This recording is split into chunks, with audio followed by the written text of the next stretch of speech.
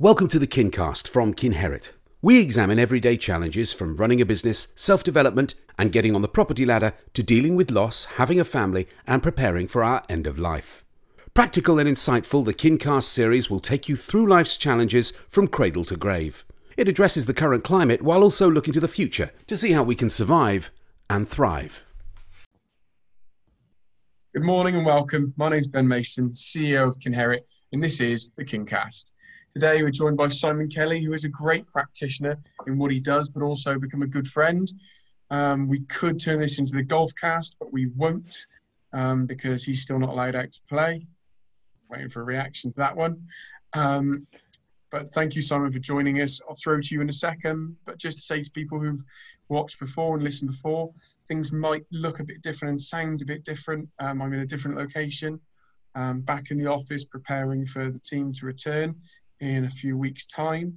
So I'm back here testing things out. So I will be looking, rather than looking like that, I'll be looking like that because my second screen is now over here rather than above. And hopefully you enjoy it. In the next few weeks, we'll be adding a new set of mics to get some more professional sound quality. So thank you for bearing with us, working off the computer, but things will improve and thank you for joining us. Right, Simon, let's talk about employee benefits. But before we talk about employee benefits, let's talk a little bit about you. So you left school in 99, went straight to AXA Sun Life, one of Bristol's biggest employers for many, many years. It's now the Aviva building. It was AXA Sun Life, then Friends Life, and I think it had been Diligenta and other things at other times. It's now Aviva, but you were there for 5-6 years, moved on to HSBC Life. So boring financial jobs like I've had, then BCWA for some more boring financial jobs. Then things started to pick up when you worked for Best Health. And about 2014, correct if I'm wrong, when Best Health as a business was sold, or part of it was sold, you bought a client bank and set up X-Select. Is that right? Yeah, absolutely. Yeah, so 2014, six-figure sum, 140 clients. X-Select was born from a genius branding person from BNI, and it's been exciting growth since, really, and a bit of a journey. Amazing. So let's just tell everyone what you do as a firm. Tell us a bit about your firm, and then we'll talk about employee benefits, we'll talk about coronavirus, talk about things going forward. But just tell us a bit about X-Select and what you guys do. Okay, so very simply, we are a whole of market insurance broker specializing in employee benefits. So when we talk employee benefits, we're talking about the traditional regulated benefits like healthcare, death in service, income protection, critical illness. And then we've also got a non-regulated supporting business that provides flexible benefits technology and non-regulated benefit relationship management. So non-regulated benefits, things like what was childcare vouchers, online shopping portals,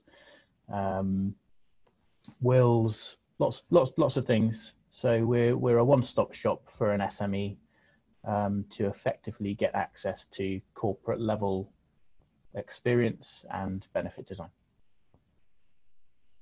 That seems to cover it all off nicely. Business owners, new people who are new to business might be listening to this. So you bought the client bank, six-figure sum. Excuse the phrase, but you put everything on the table, literally. How did it feel the next day or that night when you went to bed and you thought, Christ, I paid for this, what am I going to do now? You obviously knew the industry, but now you've taken the risk. I mean, one of the things I've always said is I don't think I was ever a natural entrepreneur. I think I recognized that it was an opportunity and I went with it. And that might have been a bit of a gamble, but certainly it seems to have been the best decision I ever made. I think the build up to the purchase was the scariest part, but actually on day one, so one thing I should say is when I bought that book of business, an employee came with me as part of that arrangement. So I was never in that situation of being a self-employed sole trader, having to make that big step of employing, because that happened from day one. And that's, I think, often the biggest barrier to people's growth as a business, actually, is taking that first step into employment. So I had that from day one, which was great. It was a brilliant person, and he's still with me now, 5 years later. And we've grown from, it was the two of us now, there are 9 full-timers in Bristol, all working brilliantly from home, no one on furlough, all kind of working hard. And So the pain of everyone being at home, how many days before lockdown had you finished moving in and decorating your new offices? Because it can't have been many. Well, I don't know. We moved in 5th of December. So we had a good couple of months in the offices. For just to give a bit of context to what Ben's just said, we moved on our 5th birthday. We moved into some fantastic owned offices.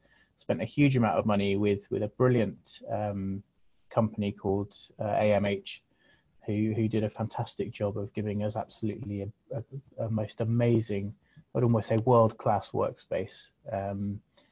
And yeah, now I'm the only one sat in it. Depressing, but we'll all be back. We'll all be back. Yeah, I'm looking now at 1, 2, 3, 4, 5, 6, 7, 8, 9, 10 empty desks. So I've got 10 lots of tech, computers, phones, dual screens, everything empty. But it is what it is, and we all kind of know where we are. So that's a great background on where the business is. So let's assume the viewers and I don't know a great deal. Talk to me about the 2 types of employee benefits: regulated and unregulated. So a lot of people watching this. So I'll caveat with, obviously, as you know, I got KinHerit, but my other business, Future Protected, does individual life insurance. One of the things I hear so much of the time is that we might have some benefits from work, but we don't know what we are. That really shocks me when people don't know what their employee benefits are. They don't know what they've got. So help me and other viewers understand what they might have and how to find out and what options there are. One of the biggest problems actually is that an employer can spend a vast amount of money on providing what they think are fantastic employee benefits for their workforce, and then not tell them. So they might sit within an employment contract, and you might have access to, a Bupa level health insurance scheme that would enable them to bypass waiting lists and go to any private facility in a private room and get world-class healthcare. They could have 3 or 4 times, maybe much more in certain areas of the country, of their salary in the event of their death whilst working for the company as a cash sum. Again, they could have the same or a similar cash sum in the event of them contracting a critical illness like cancer or having a heart attack. Cash payout to help support them during that impossible time. They could have a group income protection policy that paid a percentage of their salary whilst they were unable to work long term. They could have a dental policy that could, give them access to private dental treatment, money back for costs that they've already got. So there could be a whole host of benefits that sit behind the scenes, but without the employer actually communicating those benefits properly, the employee can be blissfully unaware that they're there. And that then there are twofold issues here. One is that the individual will go out and procure a benefit that they think they need. And the other one is that the employer is wasting a vast sum of money. So one of the things that we do as a business is make sure that one of the things we do is just make sure that when we're implementing benefits, that the first line of approach really is to talk about the communication of those benefits and make sure it's absolutely clear to the employees of what you're putting in place. So why is that? Not why is it that you do it? Why is it that employers don't tell people? I had a shoulder operation, 2 of them. I was working for Zurich at the time, and I knew that I'd got some employee benefits, and they do an employee benefit handbook and that sort of thing, but it wasn't really clear the depth of the cover I had for my health insurance or this, that, and the other. So this is back in 2015. I kind of knew something was there, but I had to then go and find out about it in more detail. That's a great, look, it was a great benefit. Great to have the level of cover they gave us, superb. So first thing to say is that, thank you for that. It saved me £8,500 on paying for an operation privately or waiting 32 weeks on the NHS. So that was great, but it could have all been communicated better. So there's an example of another company that did it. Why don't firms communicate these benefits? If they're paying for them, they should really do it. I think at the corporate level, there is a level of expectation that there's a platform in place, there's a benefits portal that everything is hosted on, all the benefits, all the communication is hosted on, and the employees are then given information about it in their induction perhaps, and said, okay, log in here, you'll find out about the benefits that are available to you. And realistically, when you first start a role, you might be quite engaged and excited about what you've got as part of that employment package. But as you work through your very long corporate career, the number of times that you might log into that platform will become fewer and fewer over time.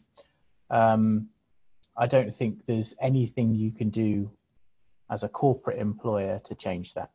I think that's just the mentality of corporate. There's an expectation, it's there, if you want it, you can log in and do it. In the SME world, it's very, very different. There isn't that level of expectation. Money is, I think, invested a little bit more carefully, certainly at the low mid part of the market. So I think business owners are more aware that communication is more important. But they then don't have access to the same level of technology that might be available to, or let's say previously, they've not had the access to the technology that might make communication on a larger scale easier. I think that's the challenge, is you've got one where they've got the budget to spend on these amazing platforms, and two, they haven't. There's an awareness, but they haven't got the budget to spend on it.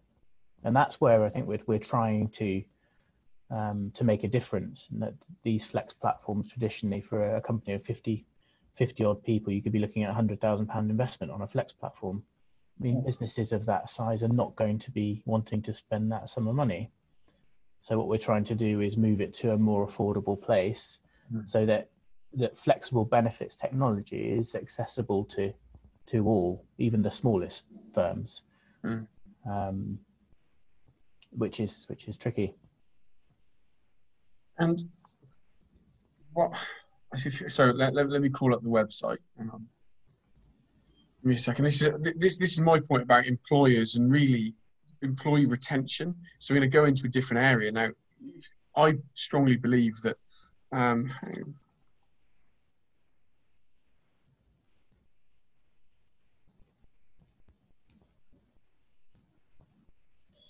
Okay. 24% of staff state that their benefits package is a reason they wouldn't look for a job elsewhere.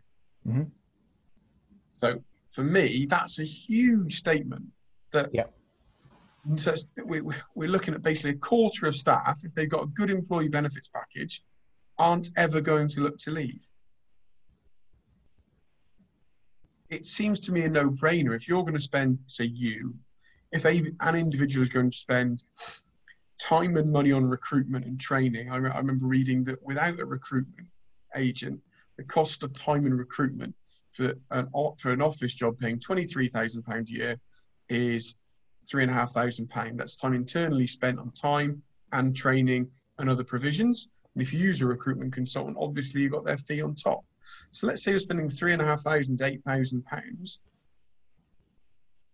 every time you recruit someone. Why would you not put in place a benefit?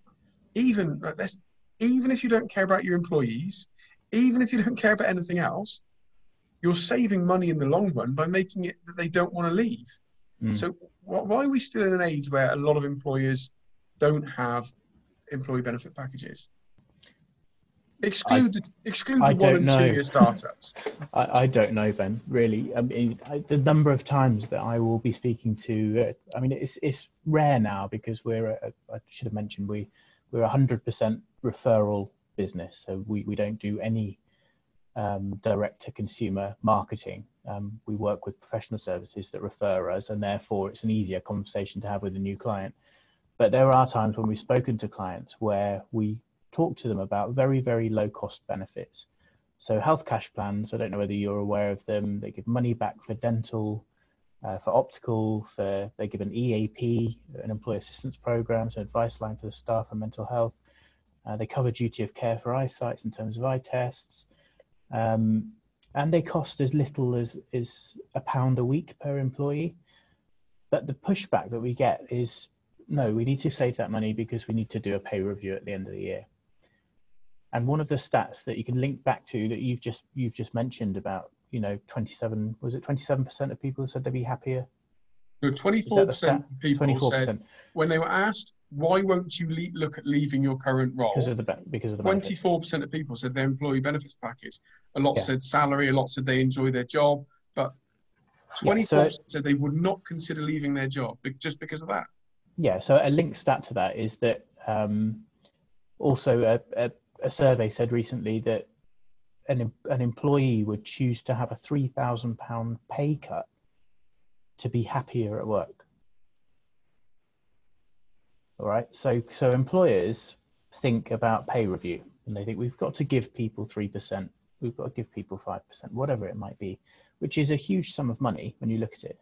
And they give it to employees, and then they're taxed on it, and they pay NI, and the net result is they haven't received very much money. If an employer can look at it and go, actually, let's implement some benefits that are tangible, that give our employees money back in their pockets, whether that's online shopping, whether it's dental, whether it's optical, money they're already spending, surely that's a good investment for them. And I think that's one of the challenges, I think, is that the employer's perception is that they have to give a pay rise. But what we try and do is explain that you can, for the very small percentage of that pay rise that you're looking at including, you could do a small death in service plan, you could provide health cash plan, you could provide health assessment, which might give your employees a little bit more than it looks like when they receive a £250 pay rise a year. Yeah, because at the end of the day, what's going to mean more to you as a family? £17 to £20 a month in your pay packet minus the tax, or maybe I undersold it, £50 a month minus the tax, or 3 times death in service, 3 times salary death in service, health cash plan that covers you, the wife, the kids. I think we both know we're right. We both know that's the right way to go. It's just that we live in a society still that aren't. We did another exercise just linked to this, but before we move on, we looked at, if you were an employee looking for a new employer and you had 2 salaries, relatively similar, say 35,000 with a laptop, a phone and a car, and then 34,000 with full PMI, 4 times death in service, health cash plan, EAP, phone, car, etc. Which one would be more attractive to you?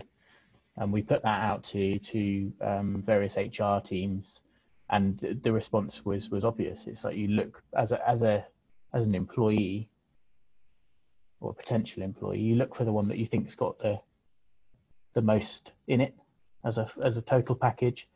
And although the salary difference was only £1,000, and you can buy all those benefits for less than £1,000 a year, potentially, obviously it depends on the level of salary, it depends on whether people are covering dependents and things, but yeah, it depends on the package looks better, doesn't it, on paper, even though you're paying them less money. And I think that's linked to that £3,000 for people being happier at work. It works commercially as well as from a happiness point of view. I think there's several angles. There's retention of staff. There's being a caring employer and genuinely wanting to look after staff. I think there is also being attractive to potential staff. We're arguably in a recession already. The effects are going to lag like no recession we've ever had before, because people aren't yet feeling them in the same way they traditionally have. Normally you feel the effects, then the money stops, and then this recession slightly different. So there is going to be an employer's market. There'll be a lot more people on the market, but still good people will be sought after. So if you are an employer and you want to get Jenny, the best Jenny in the world, and there's 3 of you wanting her, I imagine the employer offering the best benefits package is going to be a long way forward in that discussion. It just seems to me to be an obvious thing to do. What can employees do? Or what should employees try and find out about benefits they have at work? Obviously, you talk about the platforms, but what should they be looking for? And what should they be looking for with a potential employer? Would you say the top 2 or 3? If you said to me, if I said to you, Simon, I'm looking at a new job, what employee benefits do I want my new employer to give me? So we're speaking to those people now that are either in work or looking for work. What should you want to see from your employer? Okay, interesting question. It's I think there's been a real shift, and I think COVID is going to give us, post-COVID is going to give us a very, very different employee benefit landscape, because recent years there's been a movement towards well-being, towards more quirky, perky benefits, so the likes of Perkbox, Vitality with their wellness engagement platforms and their free trainers and stuff like that. And I think that when something like this global pandemic hits the fan, a lot of that stuff, I'm going to call it stuff, it's not a great word, really becomes a little bit irrelevant. And what actually is important to people is those traditional boring insurances that actually, as employee benefits, mean the world to people in this time. So your traditional benefits like your healthcare, your private healthcare, the NHS done a fantastic job. We have seen all over your Facebook and LinkedIn about, and everybody praising the NHS through this impossible time. But the reality is, April this year, 4 million people on the waiting list. By August and September, it's going to be 8 million. The NHS was struggling and creaking before COVID. Post-COVID, it looks pretty damn scary. So I would be wanting my employer to be providing a group health insurance policy that was going to allow me to get access to prompt treatment for essential or non-essential procedures. That's the first thing. When anyone asks me about health insurance, I say, well, look, I'll read you a true story. Bear me 2 seconds. Let me find it. Hang on. Oh, right. Here we go. Example of a client here. Client suffered with significant neck pain for a few weeks. Upon visiting their GP, they were referred to a private healthcare provider. They saw a consultant, had an MRI scan. The issue was diagnosed with teared labrum of the shoulder joint. They were operated on and received 15 physio sessions to aid recovery. This whole process, from the beginning diagnosis, the operation, took 3 weeks. For those without insurance, they would have been waiting on the NHS for a minimum of 24 weeks to a maximum of 35. Those figures are based on NHS England appointment booking pages, .aspx. You can find that on Google.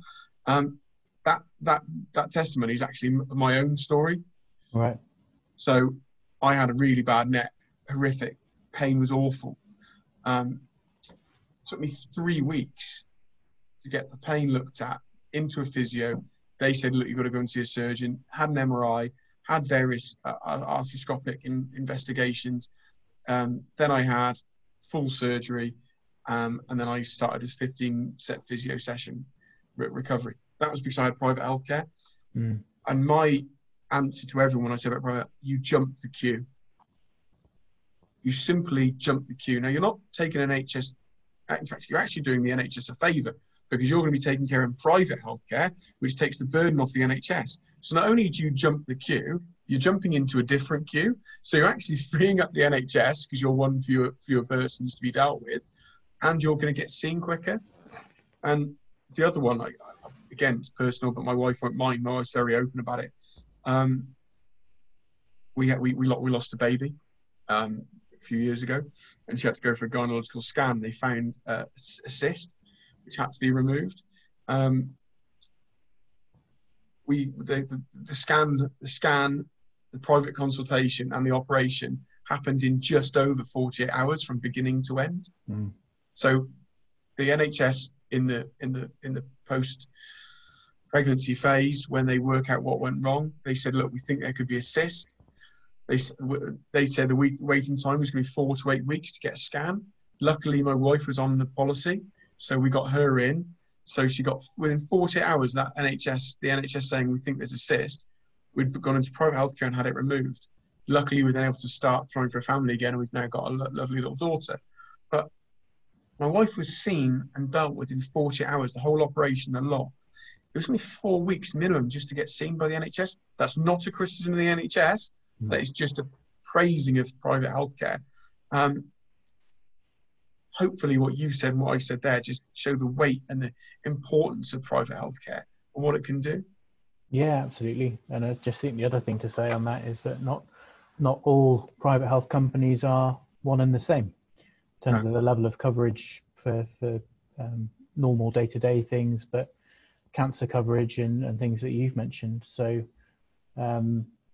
and the prices can be vastly different. So if you are considering buying a health insurance policy, individual or company, just make sure you get professional advice when you do it. Make sure you're aware of the underwriting type, make sure you're aware of the policy design, make sure that it's fit for purpose, because you don't always get that, I think, when you're speaking directly to an insurer. And that's one of the reasons why I don't have any. I've had maybe 30 requests to be on this show. 28 of them won't come on because either the topic I don't think is right at the moment, or I don't know them and their professionalism well enough. The reason you're on is because I know you and I trust you. And I quite confidently say to anyone watching this, if you want to discuss any of the types of insurance that Simon is discussing, please see him. I trust him implicitly. And that's why you're right. People buy insurances and people buy products and people buy a lot of things. My industry is massively exposed to this. I always use the analogy. Would you let an electrician come into your house that wasn't qualified or experienced? So the answer is obviously no. Would you let someone service the boiler that has never seen a boiler before and hasn't got any of the right qualifications? Of course you wouldn't. So why would you let an unqualified, unexperienced person write your will? Why would you let an unqualified, unexperienced person set up your group life policy that's meant to protect all your staff? There should be some, and again, not being critical, there should be due diligence by the customer to make sure the person or persons they're speaking to are suitably experienced or qualified. Does that make sense? Yeah, and then if you cast back to my career back 20 years, I was one of those people answering the phone for AXA PPP. And that's the difference, is that you're looking at your junior people that are starting their roles, answering the phones at these insurance companies versus 20, 25 years of corporate level experience advising you on the best thing to do. I think both you and I can draw on that experience and kind of assist our clients in that way. Let's talk.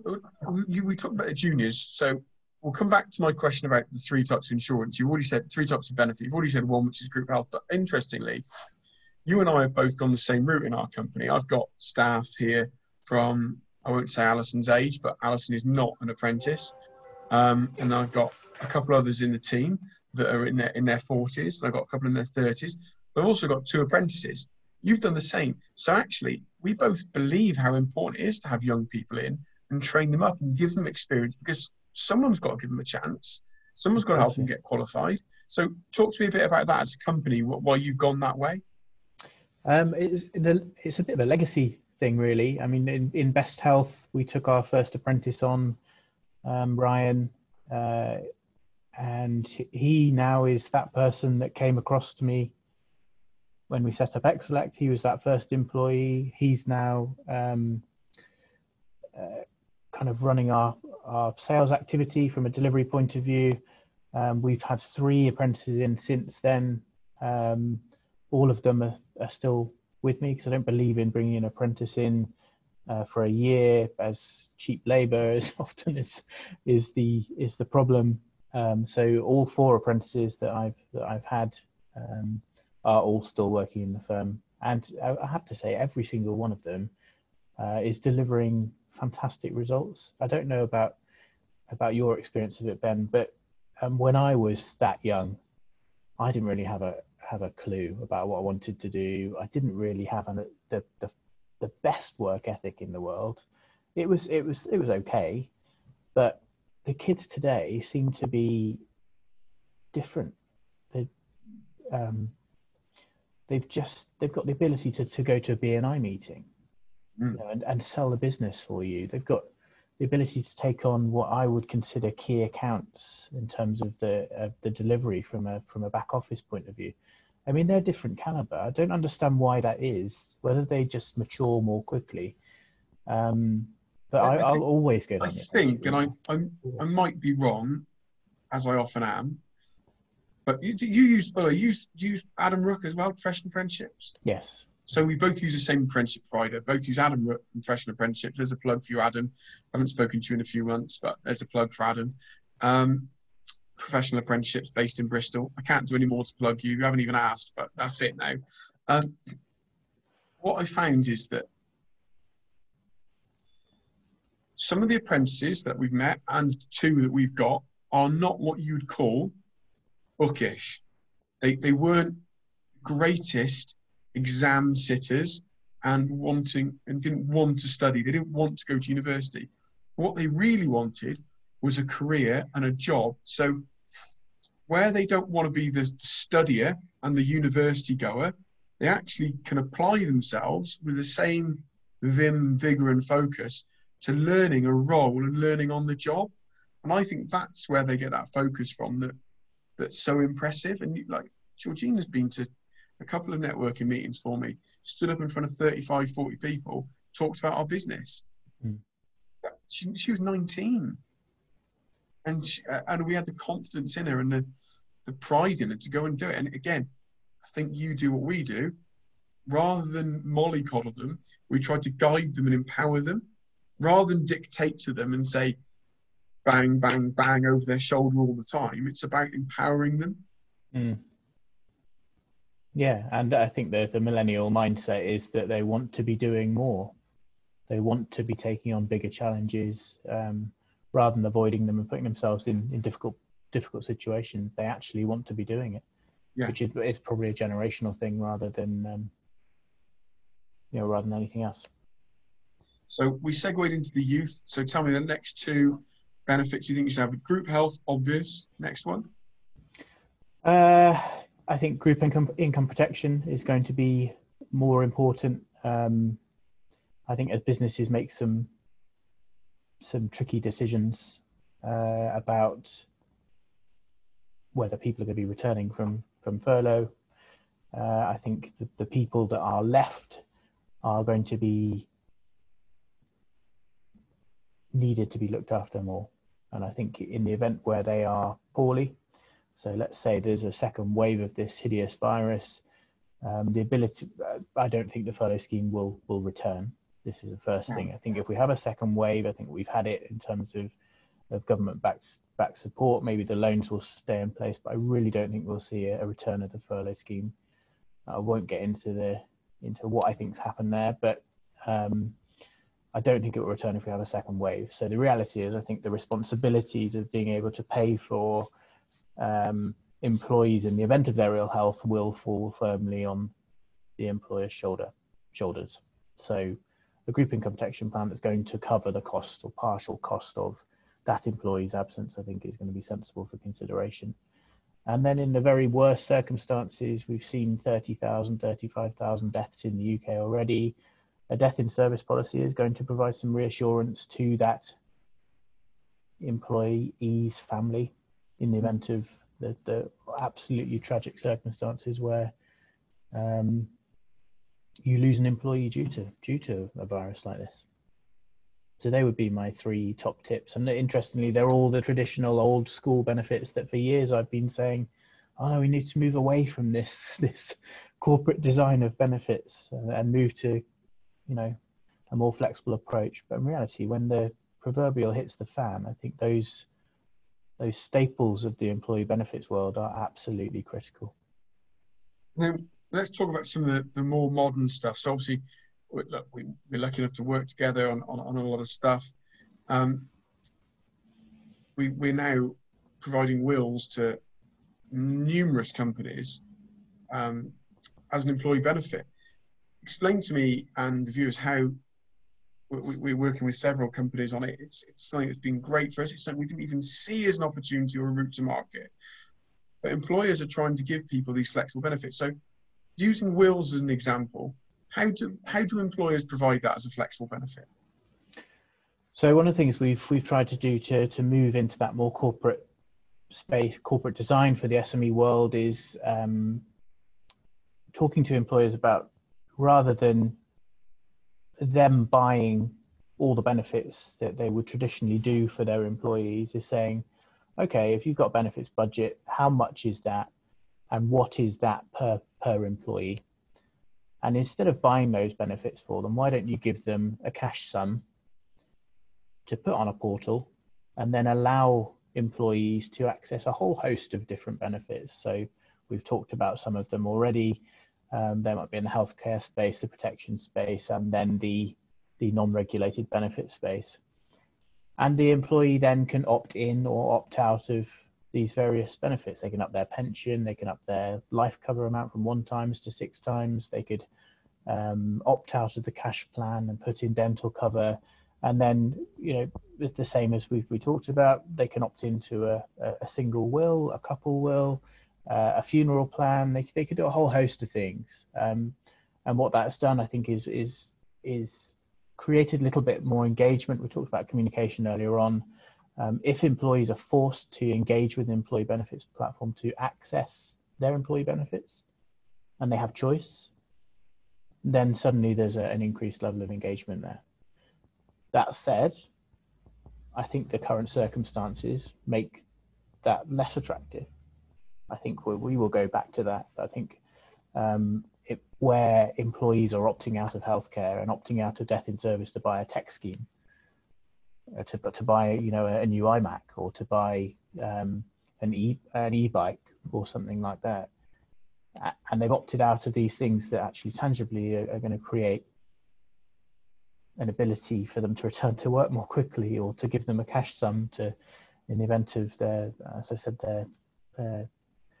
their death. You know, it's an interesting position to be in now. Yeah, you paint a picture that's positive on what can be done, but also it's obvious that you've got some real fears around how how employers might act and decisions they might make.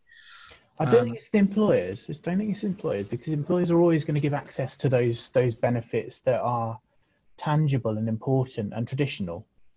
It's the employees, and because the employees have only generally got one opportunity a year to make their benefit selection, they might have made their selections in, you know, October last year, and don't get an opportunity to do it until October this year. And actually the landscape has changed so significantly that the things that they deemed important in October last year might be completely irrelevant now, and they might be there just going, God, I wish I'd done this, I wish I'd done that.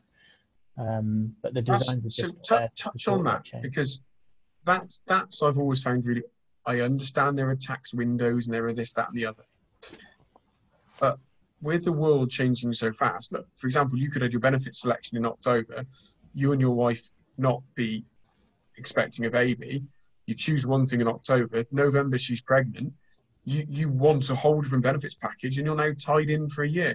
So explain firstly why there's a tie-in, and is there any movement in the industry or the government to allow that to maybe be a twice yearly benefit selection? Because that seems like it would make more sense.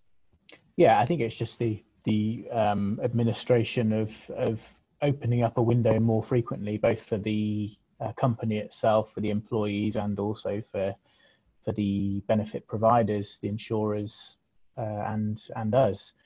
You have to think that a lot of these contracts that we're placing are annual contracts with the providers. They're on an annual renewal basis, and if you have an annual window, the idea is to align the renewal dates with that annual window, so the rates that you've got on the platform are applicable for a 12-month period. The circumstances where you mentioned about having a baby, that's different. That's a lifestyle event. That's something that you are then able to log into your systems and make changes. And the same as if you have a promotion, a demotion, move house, circumstances like that that can be considered as significant life events, allow you to make benefit changes. Is that with all platforms? But yeah, it's defined really by the company in terms of the benefit design that the company agrees to. But most companies that we work with have defined life events, comprehensive list of life events that qualify. But in the event of something like this isn't a life event. This is an unexpected situation, not covered by those list of eligible events. So it's not covered. You can't allow people to make changes, which is difficult. So let's move from that, which is good news that for significant life events you get those changes, but other times you're a little bit stuck. Let's move to an area where I think we're going to see some significant change and some significant worries. Firstly, around the market with people leaving work, with people being furloughed. How do you see that going from speaking to employers? Obviously, don't name any names, but you must know people who might not be bringing people back. And also, what do you think the landscape of the office will look like with fewer people? Do you think there'll be far fewer people in the office? Everyone's talking about the new normal. I'm yet to be convinced that everyone's going to be working from home. What do you think on both? So let's start with the working from home. How do you think there is going to be the new normal on that? I hope not, considering the investment last year in the new office. But it wouldn't surprise me if there's a very seismic shift, really, in terms of the expectation of employers wanting their employees in the office all the time. I think there'll be a much higher level of flexibility. I think the traditionally, if I use me as an example, I mean, if our internet went in our office, because we're on heavily reliant on the internet, we're on Office 365, we've got VoIP phones, so the internet connection drops, the business just goes, you just can't do it, you can't run it. Same I think really the instances where that happened previously, and we would be without internet for a day, 2 days, the business was just done. You couldn't do anything. This scenario of having to have everybody at home has proven that the business can run pretty well, actually. And in fact, I think we've probably seen productivity gains from people being at home rather than being in the office, because there's not the banter and the chit chat and everything else. So there's positives to that. We'll come back to it. But I think we've all proven to ourselves that there's no need really for an office, or very little need for an office. And I think from a lot of business owners and directors will be looking at it going, okay, I'll be a bit more flexible. If Joe wants to work from home this week because she's got childcare issues, or if somebody's not feeling particularly well but they still want to do a bit of work, then we can allow them to do it. I don't think I'll be saying to people, we always said with flexible working between 8 and 8, that's our employment contract. Any do your hours with an 8 till 8 Monday to Friday. I don't see why people can't do half a day at home if they want to, or days at home or weeks at home. I don't mind as long as the work's being done. So one of the reasons I like people in the office, but I also understand that is, I think you get a lot of knowledge and best practice sharing when you're in the group together. I think the germination and the fostering of positive ideas and how to look after staff. I also think if someone's struggled with a call or someone's struggling with a call, they can get instant feedback on a colleague on how they might have handled it. I think those are very tangible benefits of being in an office. Yeah. But will you force people to be there? This is the question. Will you force people to be in? Well, or will there be an expectation for you to have people there? So what we are going to move to is that we're full desktops. Only me and my 2 co-owners have got laptops. We've already got 2 new laptops now for the team. And from the 1st of September, we will be they'll be allowed to work 1 day a week from home. They already have very flexible working with their hours. We've got various different shift patterns: 9 to 5, 10 till 6, 12 till 8. I think the quote on those, think they're about right.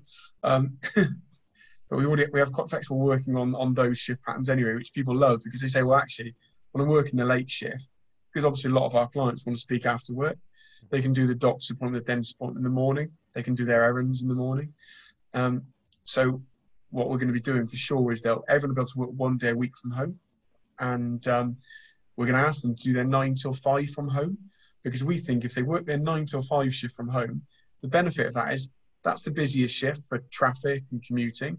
So let's get them out of that rat race on that day. It's almost a double whammy. We're taking people off the road at that time, and our team aren't going to be on the road losing more time. That's where I think that's where the biggest shift's going to be. I think is not necessarily in the office environment, but the lack of expectation of, as a sales team, having to deliver your pitch face to face. Yeah. And I think that this practice of Zoom calling will replace 80-90% of face-to-face meetings, in my personal view. I used to trek down to London to see clients for a meeting, be there for an hour and a half, so be on the train, a meeting for an hour and a half, back on the train again. I mean, the waste of money, the impact on the environment, the waste of time was ridiculous. You look back now and you go, what was I thinking? And the same with the sales team, sending them on a train down to Exeter, and then for an overnight stay if the meeting was late. I mean, it's just madness. And I think a lot of business will just move to this sales. We just say £400 on training our new member of staff, but you have to pay for 2 nights in a hotel. Like, I'm not saying £400. It's just an example, isn't it? Every time we onboard a member of staff, they go through about 1,500 quid's worth of training. Well, £400 of that now we don't have to spend, which is brilliant. Yeah, the other savings we make as COVID, just to share them with you and your listeners, it's things like printing. We used to print a huge amount of letters, pre-renewal letters, post-renewal letters, application forms that required signatures, all of that stuff. We don't have printers at home. The printer is behind me. And I've not, as soon as people said, oh, can you print this off and send this in the post? I said, no, we're going to create digital versions of all these forms. And suddenly, the cost in terms of the print, the cost in terms of the paper, again, time, postage, it's amazing how something like this has forced us all to look at processes and procedures and make some really, really good efficiency gains and environmental impact as well. That's the other thing. Yeah, and I think that this might sound a little bit old-fashioned of me. I also want people to earn the right to work from home, because there is an element of trust, isn't there? You've got to be able to trust they can do it and they're competent to do it. So I think that's something that we're going to give them 1 day a week, and then once they've finished another professional qualification, they'll then be able to do 2 days a week from home. And I think that for me is a big thing, that it's two-way. What I am very conscious of is that we need to make sure that employers often get painted in a bit of a bad light, like we're the bad guy. Well, actually, what we're doing is we're providing jobs and paying mortgages and paying for holidays by providing those jobs. So we're not bad people. Have you noticed that sometimes people sort of say, well, why don't the staff get this? Why don't they get that? Well, actually, I think they might not say it, but I would believe everyone who works for both you and I are actually really content and happy, because we have empowered them to do things. We do support them. And we've also asked in return that they deliver a certain level of performance and ability. Does that make sense? Absolutely. Yeah. And I think with platforms that are out there at the moment, like Glassdoor, I think it would be stupid of us not to make sure that we treat them with the respect that they deserve, because those platforms that allow your employees' voice without an employer's interaction really give a real visibility to what it's like to work for the firms. Yeah. So I don't know whether any of your guys have been on yet to do that, but certainly 3 or 4 of mine have reviewed our business, on there, and then obviously the other side, the client side, Google reviews and things like that. Then transparent from the benefit of looking after an employee is the employee then looks after the client and treats them with the respect that they deserve, and then you obviously get the compound effect. Yeah, it's the fact that if we make sure they're looked after, they are happier, they perform better. You've obviously got to monitor performance and monitor quality. That goes without saying. You do that in any role. But I look back to 2015. My time in financial services from 07 to 15, before it was into early 16 before I started my own, that was quite draconian. You must be in the office at 9 till 5, and you must wear this clothing. And not 9 to 5. You need to be logged on, ready to go at 9. Oh yeah. We'll pay you 9 to 5, but you must be logged in by 10 to 9. That's it. And you can't start logging out till 5. Everything takes 10 minutes to shut down. It says 20 minutes either way. And God forbid you were 30 seconds back late from lunch, because even though you were giving them 20 minutes extra, they'd only notice the 30 seconds in the middle. So and how frowned on were you if you did log off at 5 o'clock in the corporate world? Yeah, like that was the world where the last person in the office, there was a fight to be the last person in the office. I remember days when I was sat there when security would come and kick me out, because I thought that was the way that corporate needed to be. But I feel they still are a lot like that. When I speak to my friends who are in different companies, they still feel that is very much how they are. And I wonder if it's because we're both, I'm not saying we're the best employers and the best bosses in the world, but because we've experienced that and we've now got the ability to not be that, I've never, ever said no to a member of the team going, can I have this time? Can I be late here? Can I be early here? Never has that happened. Because I know that they are going to get their work done. It will be done. The client and the customers are not going to suffer. And I trust my members of staff to not take the piss. But we weren't given that, were we? You and I weren't given that. Not at all. And I still don't think they are. We were given perfect examples of how not to be an employer, in my view. It's difficult to say. We've listed the employers. They're great in terms of training, great in terms of investment, but in terms of their people management, and I've got to say it's difficult when you're running a business the size of some of the companies we've talked about, to have that one-to-one engagement with employer and employee it's hard. I don't think it's impossible, but it's hard. So I think we've both had some good lessons about how not to do it and how to treat people badly, and then draw on those experiences to say, actually, when we're doing this ourselves, I want to make damn sure that these people want to be with me. And in 10 years of being a people manager in Best Health and Interact Select, no one has voluntarily left me. Because people don't leave a job, they leave a manager, don't they? No one in 10 years has left me as a manager, which is great. I love that. But that's I think that's why, just treating people with respect. And also there's still this thing in corporate world where, well, it certainly was 5 years ago, 4 or 5 years ago. It might have changed now. Probably don't think it has. Where there were people who were inappropriate in the workplace. And it was kind of like, oh, he's always been like that. Just make it right. There's always, and they get moved from department to department. We've both seen it with staff, with sort of some senior management around the world and around the country, that I wonder if we are moving into a new era as they start to leave businesses and they start to retire, that we will get a change. People listening on the podcast can't see what you've just done. It wasn't a visa. It was cross your fingers with hope. Yeah, fingers crossed. Exactly. It's yeah. Well, let's try a local change, shall we? Just as a pat, make sure we're doing things. We can change what we're doing and yeah. hope other people do the same. Yeah, absolutely. So, absolutely. To close with, how excited are you about going on golf tour with me in October?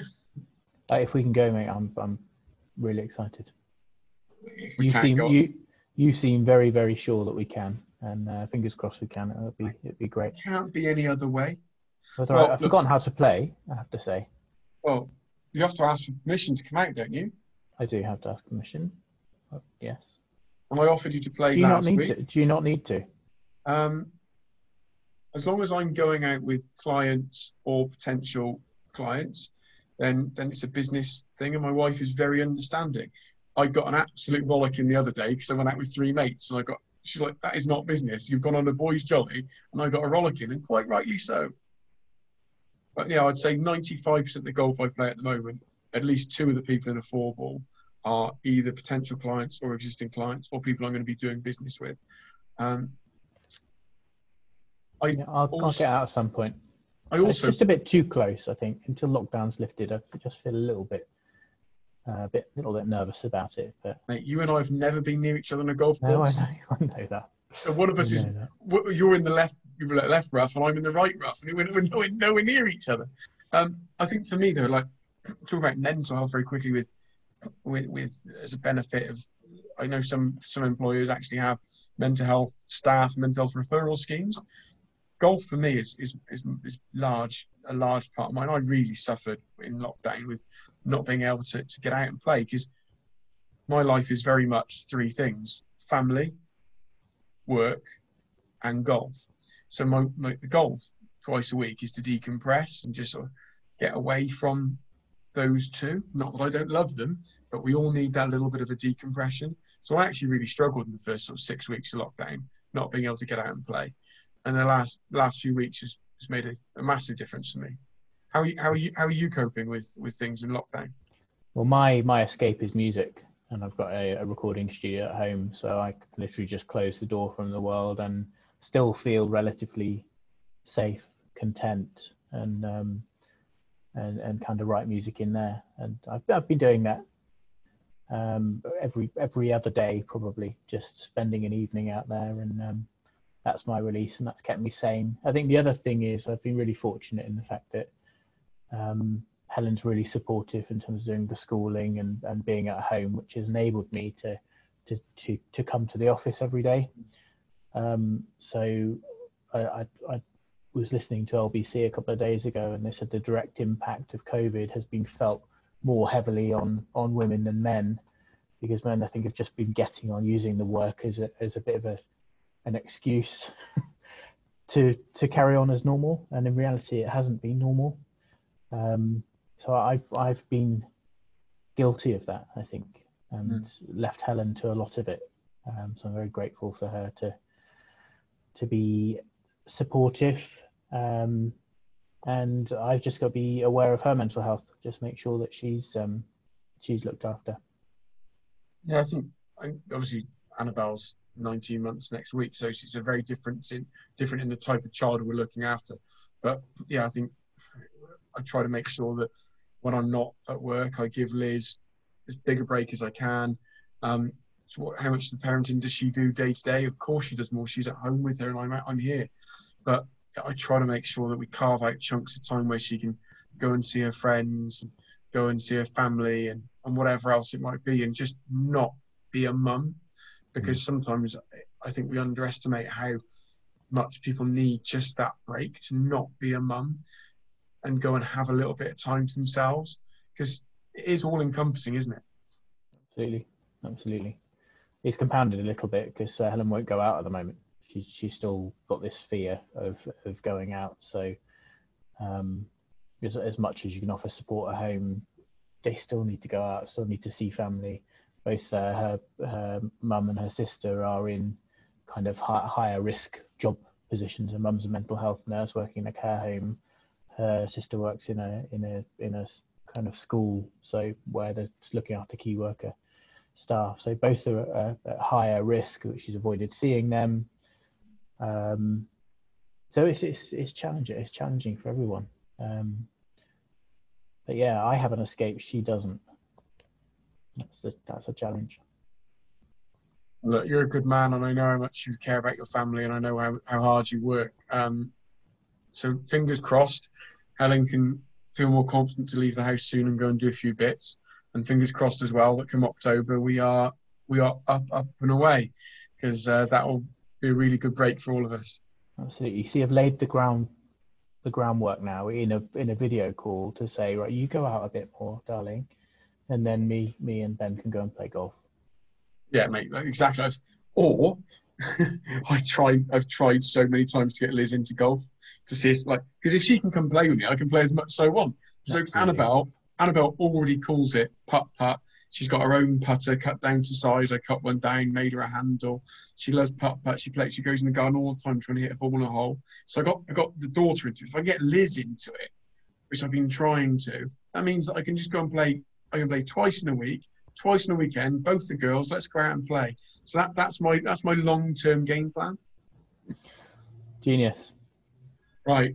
I've been called a genius. It must be time for us to end. Mate, thank you so much for coming on today. If anyone needs any advice on employee benefits, I think we know where to go. Equally, if you're an employee and you want to talk to your boss about it, well, maybe introduce them to Simon. Maybe say, look, let's open up a conversation. We want more of this. We want more of that. Simon is a great guy to speak to. So to close it all off, Simon, thank you so much. My name is Ben Mason. I'm the CEO of KinHerit. This was the KinKast. If you need any help with a will, trust, or power of attorney, give me a call. Thanks so much. Take care, everybody, and have a lovely, lovely day.